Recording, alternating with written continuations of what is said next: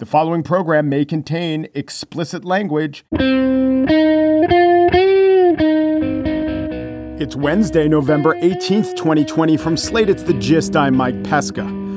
Throughout this entire ordeal, meeting the 20s, the 2020s, the boring down on us 20s, there's been a lack of leadership. And the leadership that we have has lacked certain necessities like direction, vision, data, modeling good behavior, and empathy.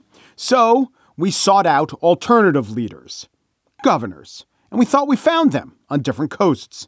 Still, something was missing. For one, no one has mastered a good Andrew Cuomo impression. It's right there for the taking. The law is the law. He really chews on his L's. The law. I can't do an impression, but you hear how it seems impressionable. It's right there for you impressionists. I violate the law, but you can't. No. Nobody said you were above the law. Well, I'm a cop. I can have a couple of drinks and drive home, and if a buddy of mine stops me, no. Cuomo ended a press conference today by shouting at a reporter, and we will get to that. But first, let's check in on the West Coast, where Gavin Newsom, California governor, was revealed to have enjoyed a maskless meal at the restaurant The French Laundry. Here is the Sacramento Bee's take on the wisdom of that meal. A meal at the famed French Laundry restaurant in Yountville costs around $350 per person, not including wine. It typically features 9 courses, not counting the amuse-bouche, which is a ritzy French term for appetizers. Well, it's actually a standard French term, like entree is a standard French term for main course. But the point is taken. This is an extremely bad example to set and does open the governor up for legitimate criticism and laundry puns. This stuffed shirt would be hard-pressed to escape from this news cycle, not at least lightly soiled. Okay, but when you think about it, all the tools a leader has in this fight are tools of persuasion. And the tools of persuasion are showing empathy, mastering facts, and modeling behavior. That's really it. There are some funds available, and a leader can make right or wrong choices about resources. You could argue the aforementioned Andrew Cuomo made some wrong choices along the way, but mostly it's about messaging, and the message is simple. Do the right thing, wear a mask, don't congregate in large groups indoors. And when you don't do those things, and when you're not doing them in the presence of everyone by eating at, say, an Arby's, it's bad. When the place you're doing it is one of the fanciest restaurants in America, and your guest at the meal, or maybe his guest, is a huge lobbyist for the state, you certainly erode your power. Now, it's not, as I mentioned before, it's not as if Cuomo's been perfect. Cases in New York are on the rise, like they are everywhere. And Cuomo has critics who point out that cases are on the rise, and he has a counterpoint, like they are everywhere. So at his news conference today, it ended with a reporter just flat out accusing him of failure. Your microcluster strategy is not working at this point to curb the statewide spread. What do you have to say about that? Cuomo, having none of it, he was walking out at the time, so this is why it looked like he was standing up behind the podium and just yelling at a reporter who was making his point, and here's how he did it. Let's talk fact. The whole world is going up, right? The whole world. Every state in the nation is going up, right? So success becomes what? How you're doing relative to everybody else. That's what success becomes. Success is not, are you defying reality? Does that mean more statewide closure? Excuse me. Are you defying reality? It's how are you doing compared to everybody else? We are 4th in the United States of America.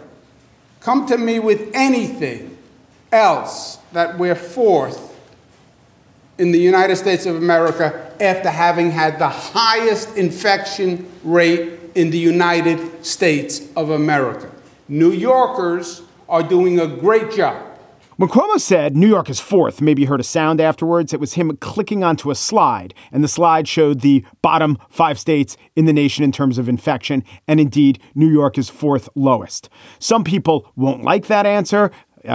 People would definitely not like that he constantly feuds with the mayor of New York City, Bill de Blasio, but he had the facts right there at his disposal, and there is no ancillary distraction of the Cuomo family gathering indoors or having a Thanksgiving as he tells his citizens not to have a big Thanksgiving. He's not modeling poor behavior. Leadership is like weight loss or saving for retirement or sobriety. It's not mystical. It's not esoteric. It's just hard to do day in, day out. And even when you do it right, it sometimes seems like you're doing it wrong. But take it one day at a time, as they say in one of those endeavors, and eventually a good leader will be able to best make his or her case and then hope that the people respond and rise to the bar that the leader has set. On the show today, when the legal exercise of rights is wrong. But first, from the French Laundry to the French Quandary. Conservative writer David French is a chronicler of the right and left in this nation as a whole, and he finds that it's not operating that way, i.e. as a whole. Yesterday, we talked about some of the issues causing division. Today, we talk about some of the solutions, or at least frameworks for solution. Divided We Fall, America's Secession Threat and How to Restore Our Nation by David French up next. Yesterday, in my conversation with David French, we discussed the fractures undergirding the country, which provides the premise of his book, Divided We Fall, America's Secession Threat and How to Restore Our Nation. Today, I wanted to ask David about the idea of pluralism, an idea I always cite as a good way forward, knowing that others have their beliefs and agendas, and when they control some power, they get to enact on those beliefs and agendas. Just like when you control some power, you do too. It's probably best not to fight the idea that others want their way to some extent. So pluralism seems good to me because it accommodates your views and their views. The problem is, as a lived reality, people don't like the part of pluralism that accommodates their views. So I asked David if he thought that in the abstract, Americans like pluralism as an ideal, but are less into pluralism as a lived reality. Yeah, that's a really good question. I mean, I think that there are a lot of Americans who are into pluralism as a tactic.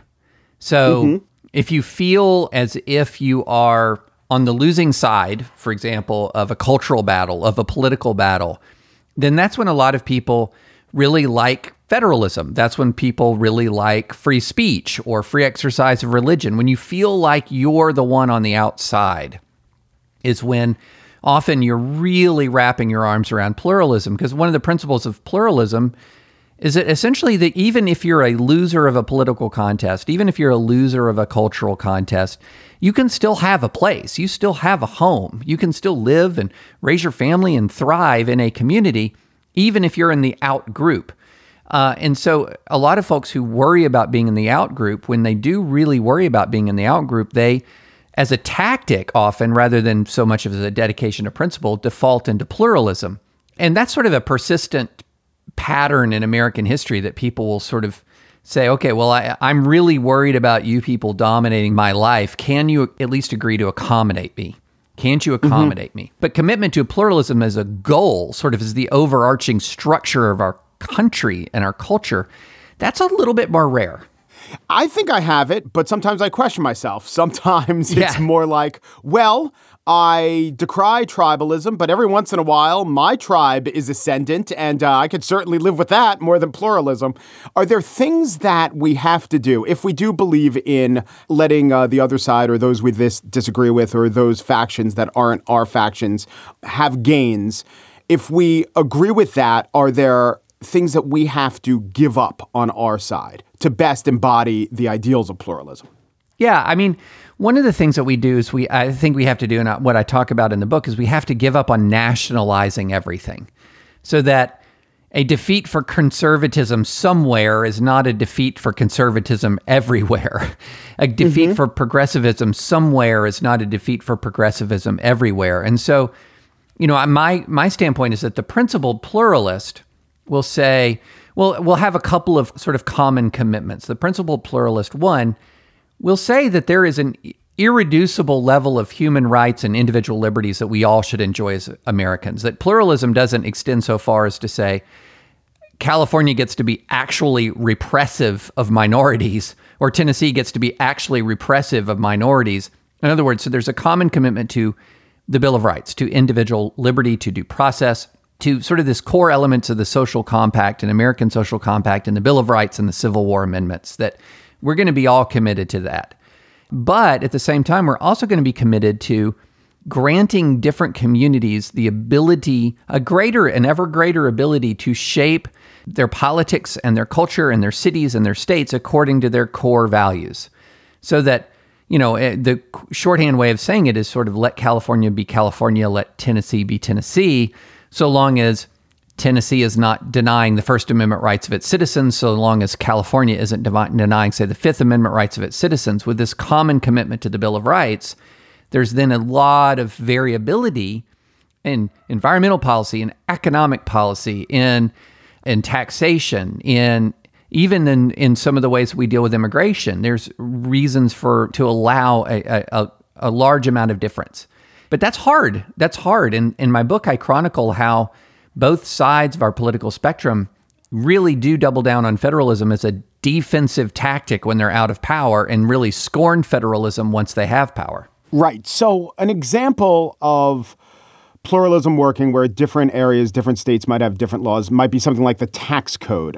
You in Tennessee might, or let's take a state without even state income taxes. Someone in Texas might look at Massachusetts if they want to be a good pluralist and say, I guess it works for them having those high taxes, maybe a lot of government services, and a pluralist in Massachusetts might say the same about Texas.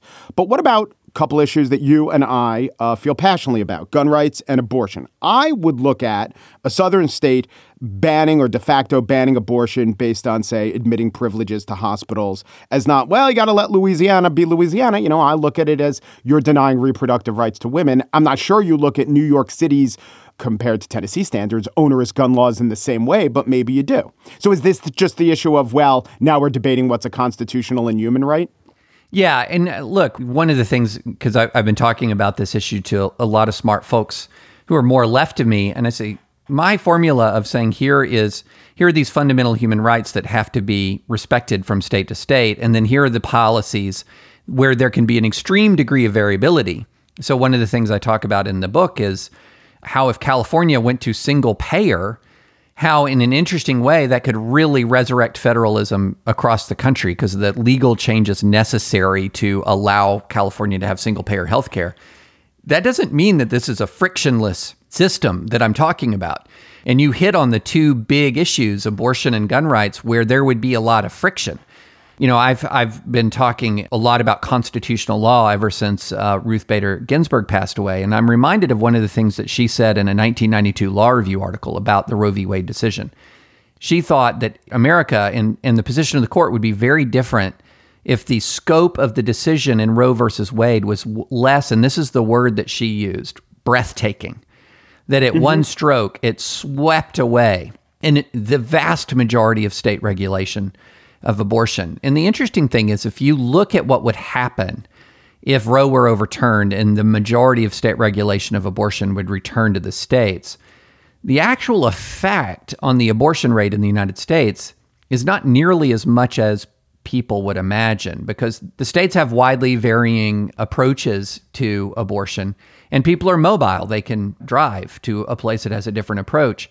But yeah, I think there are issues, and gun rights is another one where there's going to be friction. There's going to be disagreement. Pro-life and pro-choice folks are going to have real disagreement. People who support greater gun rights versus those who seek greater gun restrictions, there's going to be friction. So the call to pluralism is not a call to a frictionless utopianism. It's much more, I like the way that the pseudonymous writer Scott Alexander framed it. He says pluralism or liberalism, small L liberalism, is the greatest Civil War avoidance device ever created by the mind of man. It's not utopian. It's a way that we can live together, not frictionless, but in a way that's sustainable. What about the racial component and, to channel great thinkers, oppression anywhere and slavery anywhere is slavery everywhere. So maybe it's not slavery, but I guess you could make the argument that an extremely pluralistic society would allow slavery in states that make it. I don't want to be that incendiary, but let's just be reasonable and realistic about racial policies of different places. Should extra attention be given if certain places are, more oppressive and repressive in terms of their black population? If people from outside those places look at, incarceration rates in the Deep South and are aggrieved and want them to change, should then what we should say as well, a good pluralist would say, back off. That's how those states want it. Well, this is the area where the Bill of Rights aspect of my argument comes directly into play. So I don't idealize federalism because I know that federalism has actually been a means of oppression, particularly in the category of race. So you had slavery followed by Jim Crow, and you have this sort of cry of states' rights. I mean, there was even a Confederate general whose name was states' rights. But states' rights has long been the cry of the slaver and the segregationist. I believe he faced off with the Union General Export-Import Bank Porter. Exactly. If you look at the examples of extreme marginalization in the history of the United States of America, again and again and again, it has come about as a result of the systematic deprivation of the rights enumerated in the Bill of Rights. And this is an area in which I think that federalism is toxic. And this is where the founders, I think, had a flaw in the drafting of the Constitution. The Bill of Rights were drafted, and as drafted, only restrained the federal government. They did not restrain the state governments. And the state governments had wide latitude and wide authority, as we saw, to restrict fundamental human rights and individual liberty. The Civil War amendments were the measure to try to correct that, to extend the privileges or immunities of citizenship, equal protection of the laws to all Americans. And so one of the things that we see, for example, let's just take the police abuse issue. If you look at what's happening in so many of these instances of police abuse, whether it's the George Floyd killing or whether it's policing for profit, the rampant abuse of civil asset forfeiture, abuse of cash bail. We can go through no-knock raids. We can go through and show point by point by point how those doctrines, which have so disproportionately impacted marginalized American communities, really undercut and in many cases are dramatically contradicted by the letter and spirit of the Bill of Rights.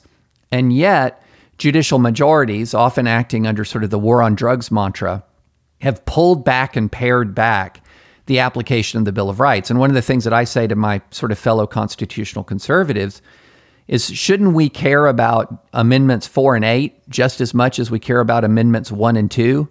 The Third Amendment's pretty fine. Quartering of troops. It doesn't come up that much, yeah. Yeah, it doesn't come up. But Amendments 4 through 8, you're talking about unreasonable search and seizure. You're talking about cruel and unusual punishment. You're talking about rights of due process, no deprivation of life, liberty, or property without due process. All of these things, a rigorous protection of the Bill of Rights is going to ameliorate the worst effects of injustice. Now, that doesn't mean that one state or the other might not have a better education policy or a better healthcare policy. Part of pluralism is essentially saying, I'm going to consent to state X having a healthcare policy that I think is inferior. But my state is going to have a healthcare policy that's superior. But what we have right now with gridlock in Washington and with the incredible toxic polarization and the paralysis of our democracy is what we end up saying is nobody gets anything now.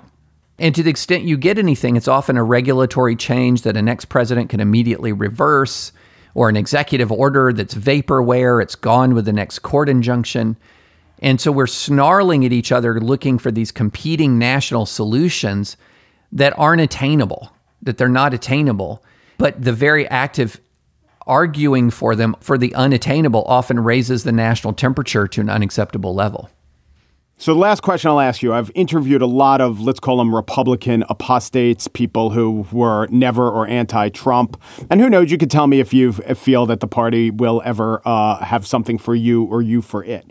But what I asked them is when they defected, publicly declared they were anti-Trump, what else came with it besides the things directly related to Trump? And they have different answers. You know, Max Boot has this narrative of essentially scales falling from his eyes. And really, I can't believe that I believed in that whole mindset. Whereas David Frum said, you know, his big issues were his issues. And there were other ancillary issues that are required if you're going to put together a big coalition. So for him, he was very into immigration. He never really thought that much about guns. Once he defected from Republicanism under Trump, he could really articulate a gun policy that was much more like a Democrat's gun policy. So I'm going to ask the same question to you. When you publicly made your declaration, were there any other attendant issues that you changed on, not specifically because of your opposition to Donald Trump and Trumpism? I'm much more of the category that says I didn't leave the Republican Party left me. You know, on a lot of these core issues that have defined my career, really, like being pro-life, in support of religious liberty, these things have remained. And interestingly enough, it's one of the reasons why I've gotten so much vicious incoming because the story told to conservative voters is if you maintain your commitment to the issues like that I've maintained commitment to, Trump is your only alternative. That's the only guy you can support. And then they look at people who have had sort of that scales fall from their eyes narrative, like say a Max Boot, a guy I know and I like a lot. And they say, see, he's not really, his objection isn't Trump. His objection is your values. He doesn't share your values anymore. And so my position has been on these really core fundamental issues regarding debt and deficits, regarding international alliances. I've been a strong supporter of NATO and America's forward presence overseas, in support of social conservatism. All of those things have remained, but I just utterly reject Donald Trump as their champion, just completely reject that. And so now that's not to say I haven't altered my position on specific issues or I haven't really had my eyes open on some specific issues. And the one where I've had my eyes open to a great extent is the issue of police violence, in the issue of systematic police violations of civil rights and its disruptive effect on the American body politic. I mean, I'm a guy who grew up sort of in the law and order Republican tradition. That was sort of the, background culture in which I grew up. But I was also a civil libertarian, and those two things were in real tension with each other, and one of them honestly had to give.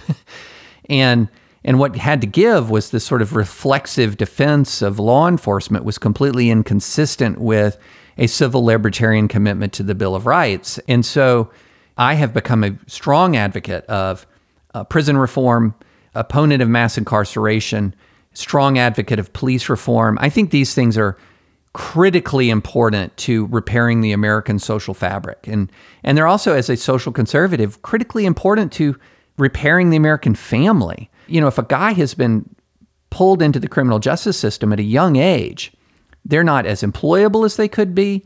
When they're not as employable as they could be, it's harder to build and sustain a stable family relationship. I mean, these things are very, very linked. And so that is definitely an area where I've had competing values and one set one out over the other. David French is an editor at The Dispatch. He is the author of Divided We Fall, America's Secession Threat and How to Restore Our Nation. Thanks so much, David. Thanks so much for having me. I really appreciate it. And now the spiel. Let's talk about rights right now. Americans are proud of rights, but don't understand them, or sometimes they twist their understanding to suit their purposes. Maybe a little bit of both. It's called motivated reasoning, and that is our right as thinkers. Mostly I'm going to talk about right-wing arguments that are self-serving and dangerous on the issue of guns, and I will get there. But one example of how we all twist a little bit of the notion of rights is right before us with the mask argument. So it is correct, it is proper to use masks to stop the spread of the virus. And the objections to using masks are stupid. They work. They're not an infringement to anyone's rights. But when someone, a misguided someone, asserts, it's my right not to wear a mask, you'll always hear this in response. It's not about your right, it's about my safety. Okay, that's true, but the framing is wrong. Because just about every right boils down to that calculation. You can't dismiss every right by saying, oh, it's about my safety. But safety is not a proper get-out clause for the exercise of a right.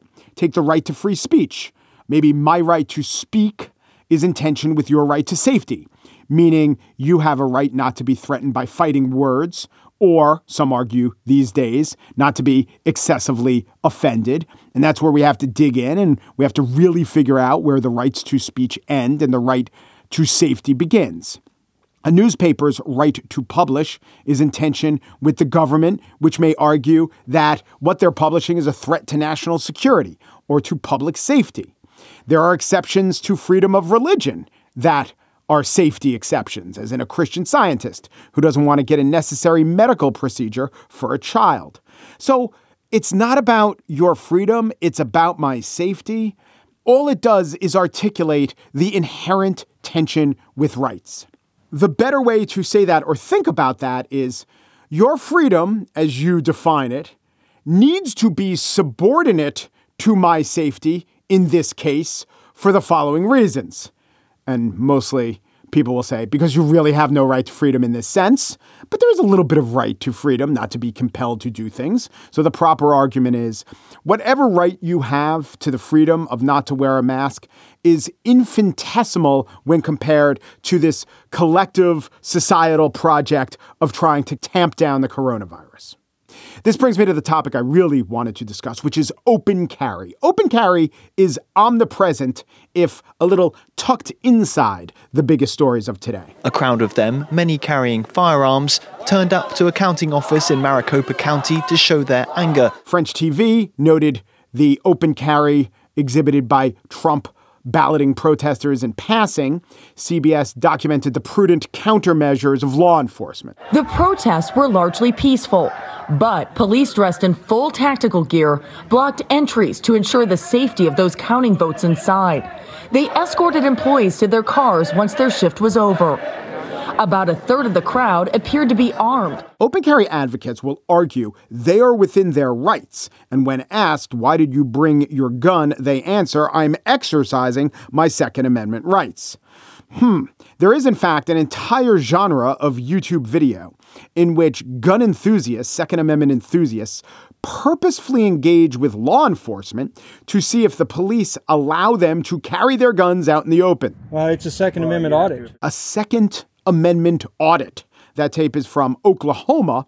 It was conducted by a citizen toting what looks like an assault rifle, but technically isn't due to grip placement. Police approach him because he's standing in a park holding a massive weapon, and then he explains the technicalities of his weapon that makes it legal to possess. The buttstock, what would call a buttstock, that makes it a pistol with a shortened barrel. Okay. So if you had a buttstock like yours on there, without the strap, that would make it a rifle. So with the buttstock that I have it on it there, it is designed to be held with one hand. Oh, because you put it... Yes. And that makes it a pistol. The four cops, who are all white guys with buzz cuts, I think 3 of the 4 are buzz cuts, surround him. They're polite. They seem genuinely curious. They're looking at their phones. Oh, that's where the stock is. That's where the trigger is. And they're learning about the intricacies of the weapon. But then one asks him what seems to be a really, really obvious question. So we've been through this in Tulsa, and we're making it around to the major cities. So why don't you do something better instead of showing up at the park with something that looks like a rifle? Do a YouTube educational video and get a lot of people to do it. Go to the news and say, hey, this is a pistol, not a rifle, instead of causing hysteria at a park. That's what we're hoping to do, hoping to educate people through our videos. You know, like I understand, like you got a Second Amendment, but you got to understand when we get a pistol at a park or a rifle call, we start running code. So now, because of your wanting to do a Second Amendment audit, you put all these other people at risk for us running code to get here. The cop tries to talk to him. Law enforcement to law, let's say, enthusiast. Hey, you know what? Maybe showing up in a park with a gun that scares the bejesus out of everyone here, that causes me to respond by training my weapon on you, maybe that's not the best move. Or call us. Hey, I'm going to be at the park walking around with my rifle or my pistol that looks like a rifle just to give you a heads up. Yeah, we could do that in the future. We could do that. It's nice that the gun enthusiast seems to see the wisdom of this, of not showing up with a long gun in a public setting, which scares everyone, could get him killed. But mainly what he wants to do is assert his right to have that gun, which is why he posted the video ultimately. And that's why the video, I guess, has got almost 2 million views, and why the gun community makes heroes and martyrs out of these guys who do Second Amendment audits. Now, by martyrs, I don't mean any one of them has resulted in death, but Second Amendment auditors have been arrested, have been found guilty, have been subject to fines and detention. A lot of times, law enforcement in a local community defines your rights differently than you might. A similar instinct is animating the gun toters in public at Trump recount rallies or just Trump protest rallies. When asked, why'd you bring your gun? The answer that I've seen so often is, so I can exercise my Second Amendment rights. It's circular reasoning. It actually answers a different question also. The question, if it were, why can you have a gun here? The answer is, in an exercise of Second Amendment rights. But exercising a right doesn't explain why you're exercising that right. We have a right to religion. But if I begin to worship Satan and say so every day on The Gist or at a street corner, and you say, why are you worshiping Satan? A stupid answer is because I can worship Satan, because the First Amendment, freedom of religion, gives me the right to worship Satan. Obviously, I'm worshiping Satan to get something out of it, the Dark Lord's power within me. Saying I'm toting my gun to exercise my right is no different from answering, why did you call those people racial slurs? Oh, it's just because I want to exercise my right. I want to make a point about freedom of speech. So I say things I don't believe in. Now, you exercise your right for an effect, to get an effect. The effect isn't the circularity of exercising a right.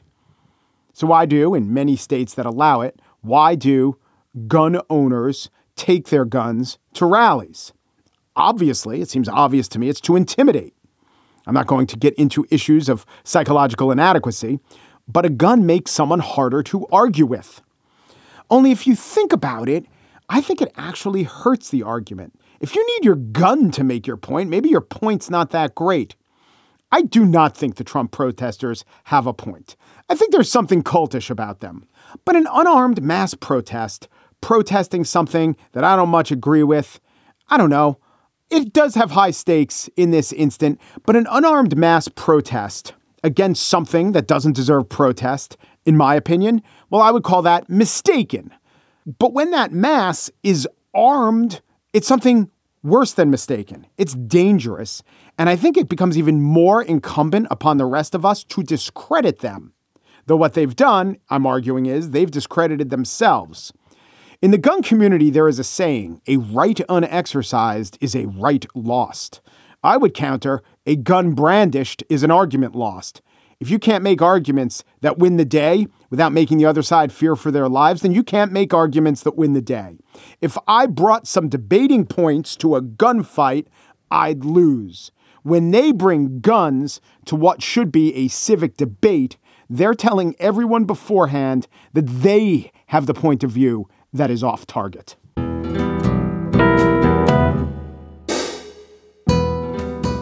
And that's it for today's show. Margaret Kelly is the producer of The Gist. She has urged all New Yorkers not to dine in large numbers in French restaurants that serve Perrier, a fancy French word for salsa. Daniel Schrader, just producer, says that Gavin Newsom may want to try the following argument. But I had a coupon! I'm getting very Jewy in the credits today. Alicia Montgomery, executive producer of Slate Podcast, wonders if the plural of pluralism is plural as I. The Gist. Hold on, let me get into character.